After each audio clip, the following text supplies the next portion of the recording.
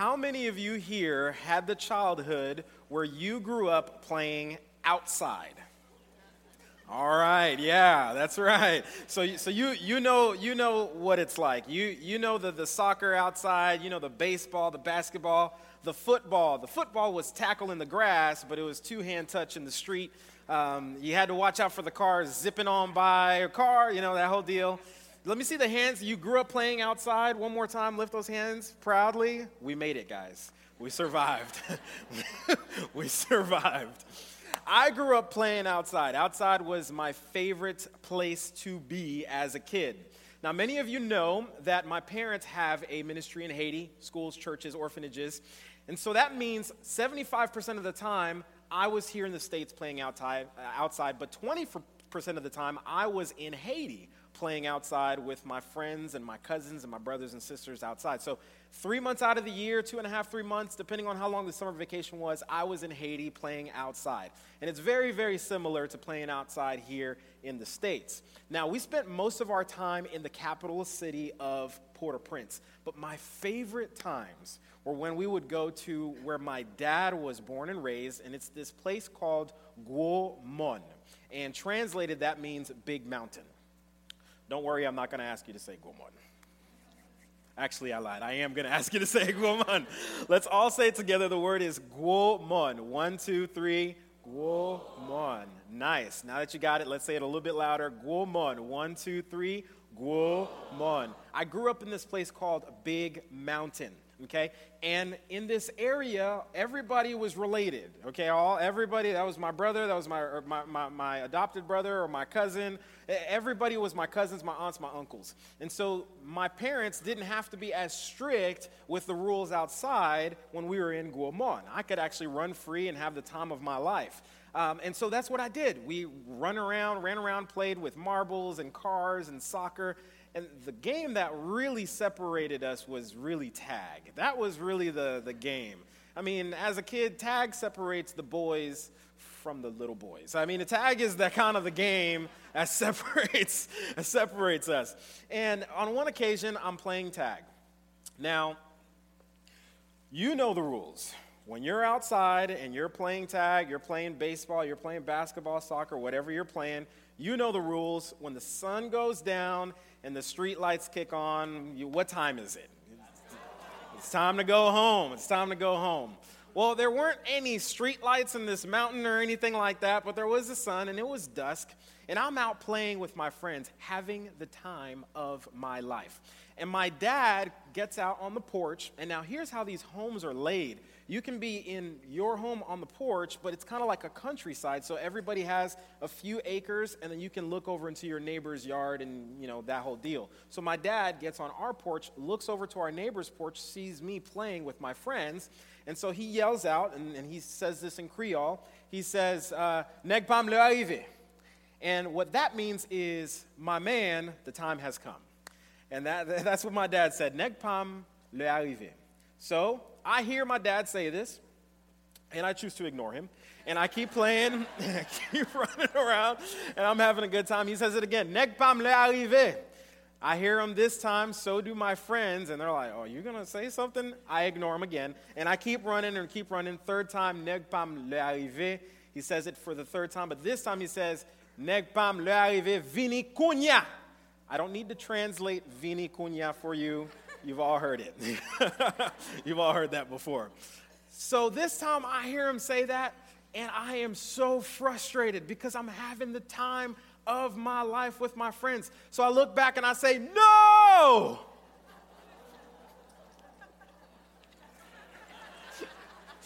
And I run like the wind. I run as fast as I can away from my dad. And I had those Reebok pumped up shoes, you know, so I'm pumped, and I am running like the wind. I can hear the wind whistling past my ears, and I am going for it. Until this day, I don't know how he did this, but in like 0.9 seconds, I hear these two footsteps behind me, just boom, boom, and then I feel his hand on my back, and he turns me around, and there I am, and I'm looking at my dad's face. And I knew it was le arrive. It was time to go. It was time to go home. I knew it was time to go home. Now, see, all of us in this room, we have maybe similar childhood stories. But all of us, we grow up and we realize that our parents or our guardians weren't trying to keep us from fun. Our parents and our guardians were telling us, hey, it's time to come home. It's time to wash up and get refreshed. It's time for supper to eat so you can get nourishment, get your strength. It's time to rest so you can be prepared for the next day. Now, we all grow up and we all go through this maturation process in our lives, and now we understand that. Now, nobody has to come and tell us it's time to do this or that. We understand that, and we understand that process, and we understand that that's how we grow and we mature that way. But a lot of times, I don't believe that we put the same effort and we allow ourselves to go through the same maturation process in our spiritual lives. Sometimes in our spiritual lives, we can get so caught up in where we are in our comfort zones, where we are right now, that we neglect to ever think about maturing and growing and developing in our relationship with the Lord. Now, a few months ago, I'm reading in the Bible, I'm reading this scripture. It's in the book of Numbers, and I've read this scripture tons of times. I love the Old Testament. It's the story of Moses, and I've read it over and over and over again. I love reading the Old Testament. I've been in church my whole life. Actually, even before I was born in my mother's womb, she was on the front row. I was in church. I was in church all of the time. And I heard this story over and over and over again. But when I read this passage of Scripture this time, it hit me in a completely different way. It connected with me differently. And it's in Numbers. And what I want to do is I'm going to read just the pieces of it that stuck out to me when I read it. We're just going to take fragments of the scripture in the beginning, but in the end, we'll read the whole thing in context. How does that sound? That sound all right? Okay, so here it is. Numbers chapter 12 and verse 7. And God says this. He says, I trust Moses to lead all my people. I speak face to face with him. I trust Moses to lead all my people. I speak face to face with him. Now, I know the story of Moses, and I've read the story of Moses, and I knew that that's not where Moses started. Moses had gone through this process, and I'm like, wait a minute. God eventually says about Moses that I speak to Moses face to face, but that's not where Moses' story began. So today, we're going to walk through a little bit of the story of Moses. And if you've heard the story of Moses before, you know about the 10 plagues, and you know about parting the Red Sea, and you know about the 10 Commandments, and all the cool things about Moses' story. And we'll touch a little bit on those things, but what I really want to focus on is Moses' spiritual growth process, Moses' spiritual maturation, Moses' spiritual development in his relationship with the Lord. And I believe all of us in this room are going to find ourselves, and we're going to need to identify ourselves in Moses' story in one of 4 different places. There's 4 different places, 4 different groups of 4 different places in time where Moses' relationship went from his comfort zone to the next place that God was calling him. 4 different times. There's 4 different processes. So all of us here today, as we go through this, I want you to think and identify yourself and see which one of those places are you in, and then we'll all move forward together. So let's go up to 100,000 feet and talking about Moses. Here's a brief, basic timeline of Moses' life. From 0 to 40 years old, Moses is raised in the palace. Moses is raised as one of Pharaoh's sons, basically. Pharaoh's daughter raises Moses. So Moses is raised as a prince of Egypt, okay? He's an Israelite, he's a Hebrew, but he's raised as a prince of Egypt from 0 to 40. 40, he commits a crime, a terrible crime, and he escapes. He flees before anybody could find him or grab him and punish him for his crime. At 40 years old, he runs away to the wilderness. From 40 to 80, he's in the wilderness. He is in the wilderness, he finds a new family, he gets married, and he becomes a shepherd. 0 to 40, he's in the palace. 40 to 80, he's in the wilderness. And then from 80 to 120 years old, that's where the story of Moses, all the stories that we know, the 10 plagues, the parting of the Red Sea, all of that happens from Moses is 80 to 120. We're going to start the story of Moses when he's 80 years old. At 80 years old, Moses has his first adult God encounter. This is the first time Moses encounters God as an adult, and it's at 80 years old. And it's the story of the burning bush. So Moses, as a shepherd now, he's in the wilderness. Moses, as a shepherd, he's leading his sheep through this mountain called Mount Sinai. Mount Sinai. So he's leading his sheep through Mount Sinai, and he sees this burning bush, and it's engulfed in flames, but the bush isn't decaying. It catches his attention. And once he stops and looks at this burning bush, there's a voice that comes out of the bush, and that voice says, "Moses, Moses." And Moses says, "Here I am." And then the voice, which is the voice of God, continues the conversation like this. We read about it in Exodus. And it says this, "Do not come any closer." This is the Lord speaking. "Take off your sandals, for you are standing on holy ground. I am the God of your father, the God of Abraham, the God of Isaac, and the God of Jacob." And when Moses heard this, he covered his face because he was afraid to look at God. So Moses' first encounter with the Lord begins with him being afraid and him covering his face. But Moses eventually gets to this point in his relationship with the Lord where the Lord says, "I speak to Moses face to face."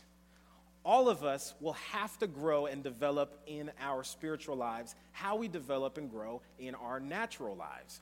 All of us have to go through a spiritual maturation. But the enemy of progress is comfort. The enemy of progress is comfort.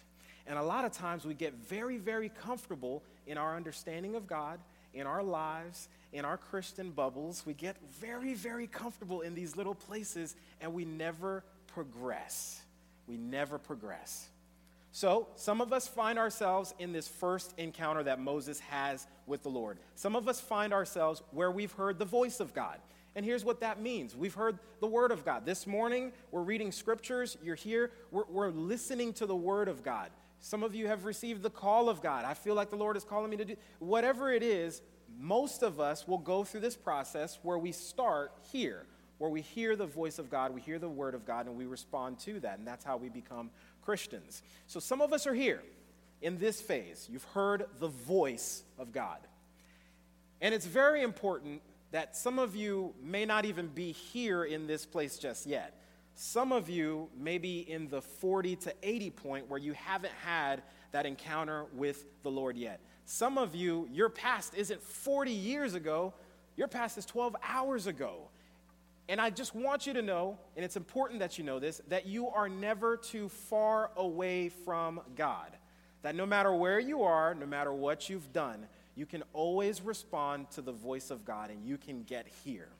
You can get here. But the enemy of progress is comfort. Start here, but don't stay here. Because Moses didn't. So Moses, eventually, he moves to this new area.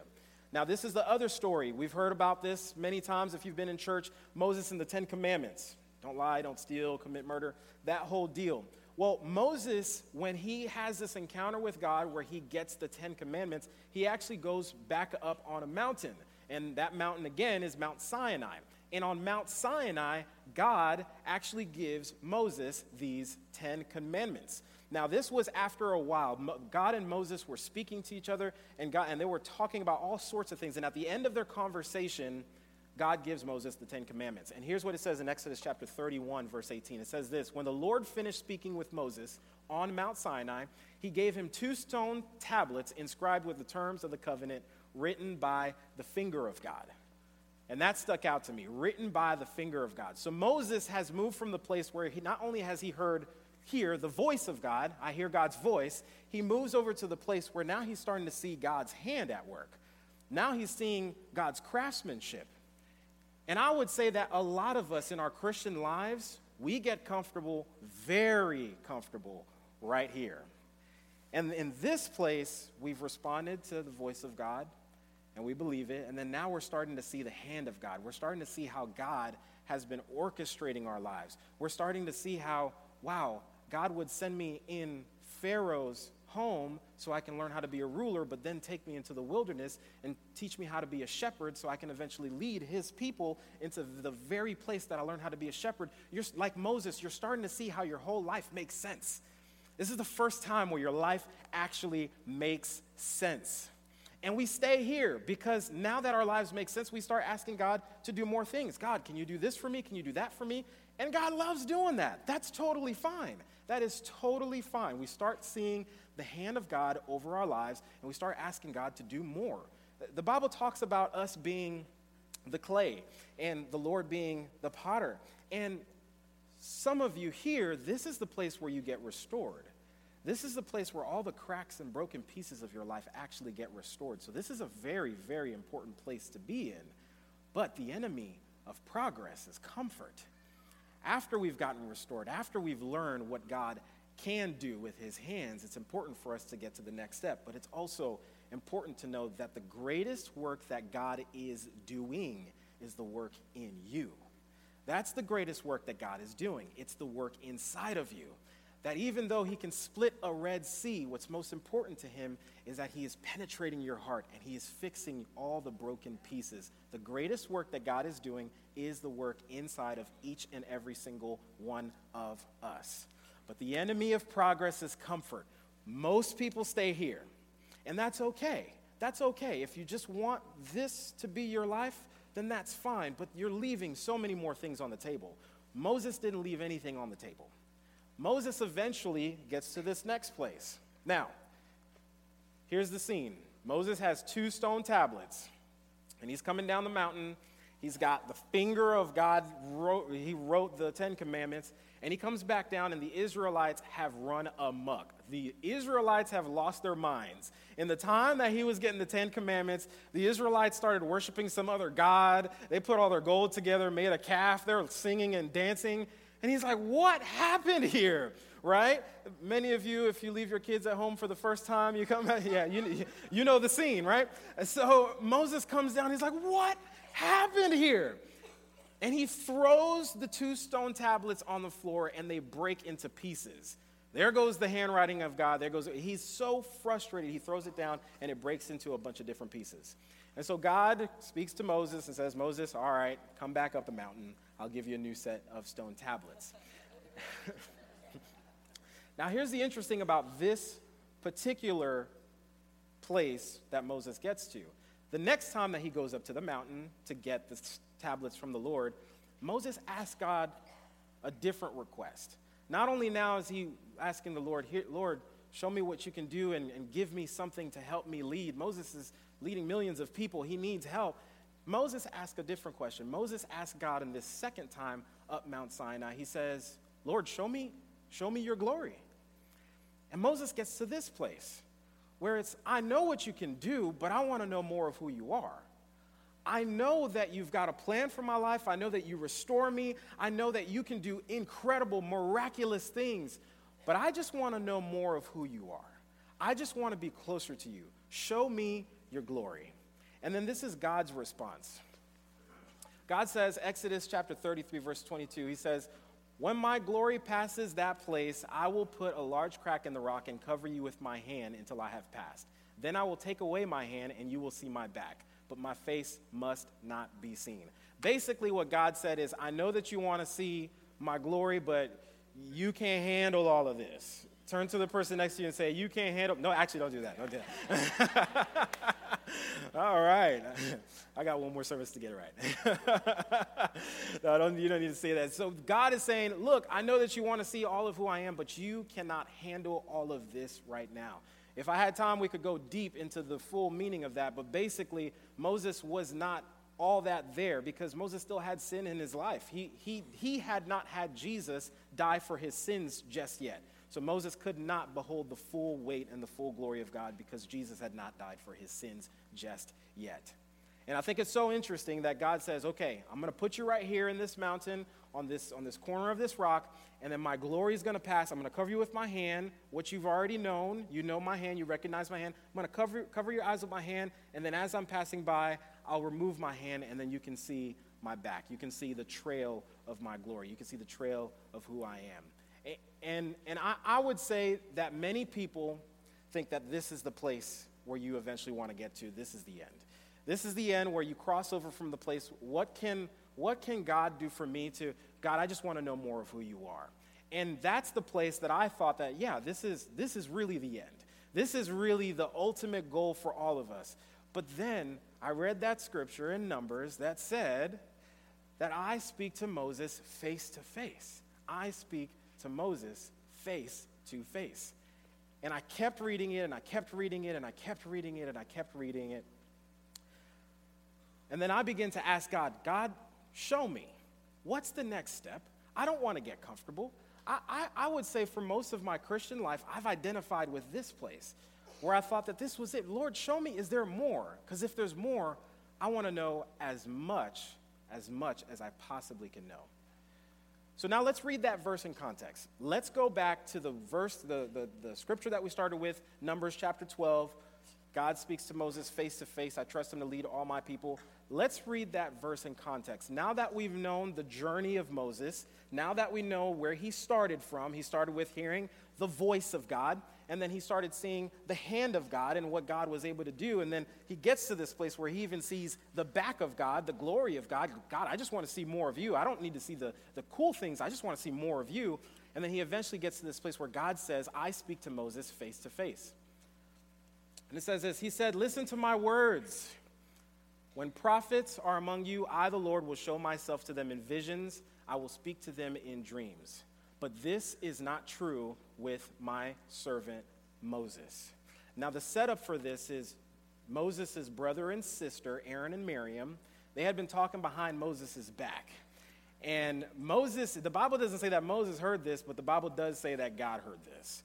He heard they were talking behind Moses' back. And so he calls a meeting with Miriam and Aaron, and he says, let's go to this tent. I'm going to meet with you guys. He brings Moses in there. And this is his response to Aaron and Miriam. He says, I speak to prophets with visions, and I speak to them in dreams, but that's not true with Moses. I trust him to lead all my people. I speak to him face to face, clearly, not with hidden meanings. He has even seen the form of the Lord. You should be afraid to speak against my servant Moses. I trust him to lead all my people. I speak face to face with him, clearly, not with hidden meanings. He has even seen the form of the Lord. You should be afraid to speak against my servant Moses. Now, the progression from Moses on Mount Sinai saying, Lord, show me your glory, and he sees the back, to eventually this place that we get to. This is a whole book of the Bible over. We went from Exodus, and now we've gotten to Numbers. We've gotten to a whole different place in the Bible. So some time has passed. This is right before Moses sends out the spies in the land to survey the land. So some time has passed. So there's been a progression in Moses' journey where now God speaks to him face to face. He's moved from the place where it's not just, Lord, show me your glory, but now the Lord sees his face on Moses. The Lord speaks to Moses face to face, and face to face. As a matter of fact, the Bible even says that when Moses would come from the mountain speaking with the Lord, or the tent, or wherever he went to speak with the Lord, his face would be shining so brightly that he'd have to take a veil and cover his face because it was so bright for everybody who was looking at him and around him. Moses got to the place where his face was shining with the glory of God. Not only did he see it, but he carried it. That's the place that Moses got to. So, how do we get there? How do we get to this place? And really, I don't think it's just about getting to this place. I think for everybody in the room, it's to get to the next place. So if you're here, your next step is, well, how do I respond to the voice of God?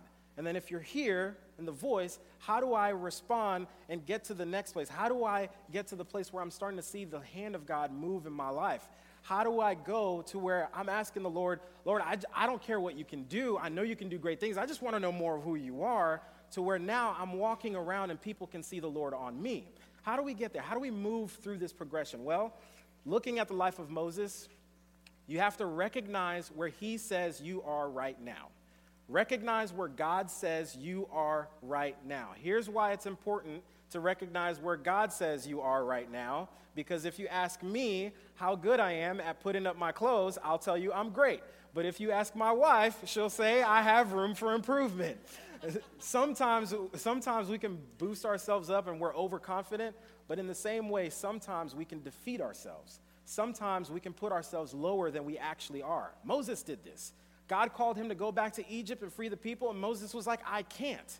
But God says, no, you can, and you can right now. But God, I've been running. I haven't known you for 80 years. I want to use you right now. So it's important to recognize where God says you are right now and then respond to where he's leading you.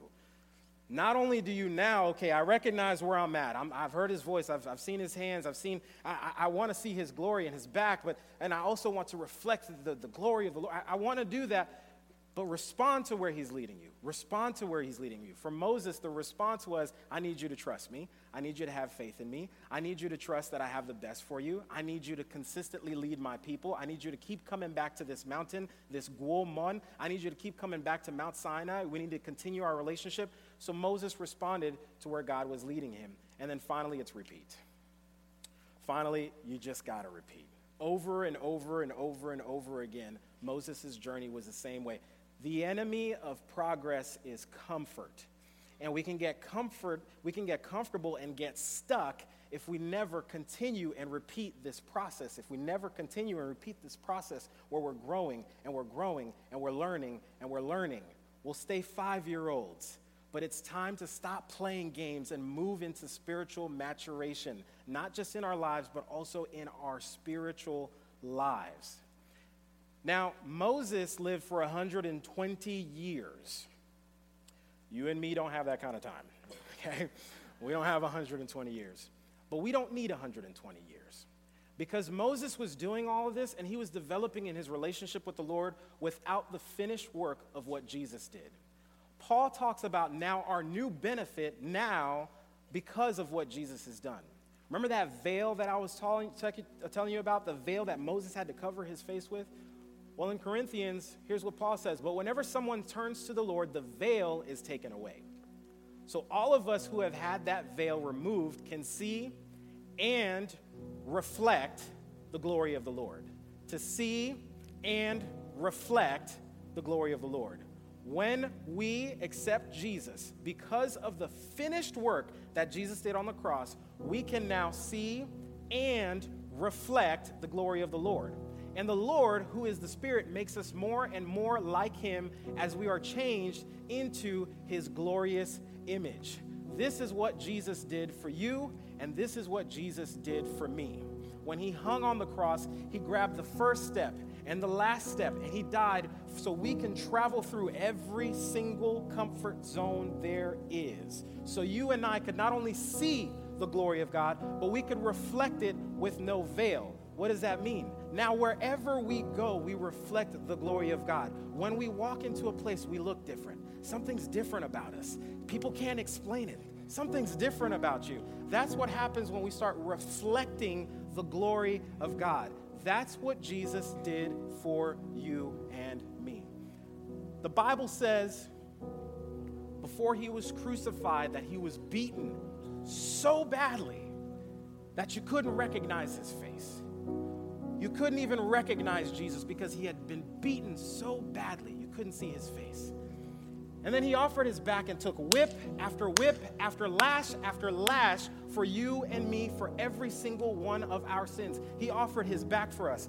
And then with his hands, he took the nails in his hands and he hung on the cross for you and me. And bearing the weight of all sin, past, present, and future, for every single person who has lived and will live, he looked up to the heavens and he said, my God, with his voice, why have you forsaken me? Jesus did that for you and me. He offered his face. He offered his back. He offered his hands. He lifted up his voice for you and me. Jesus took on this form so you and I could see God's form. That's what Jesus did for you and for me.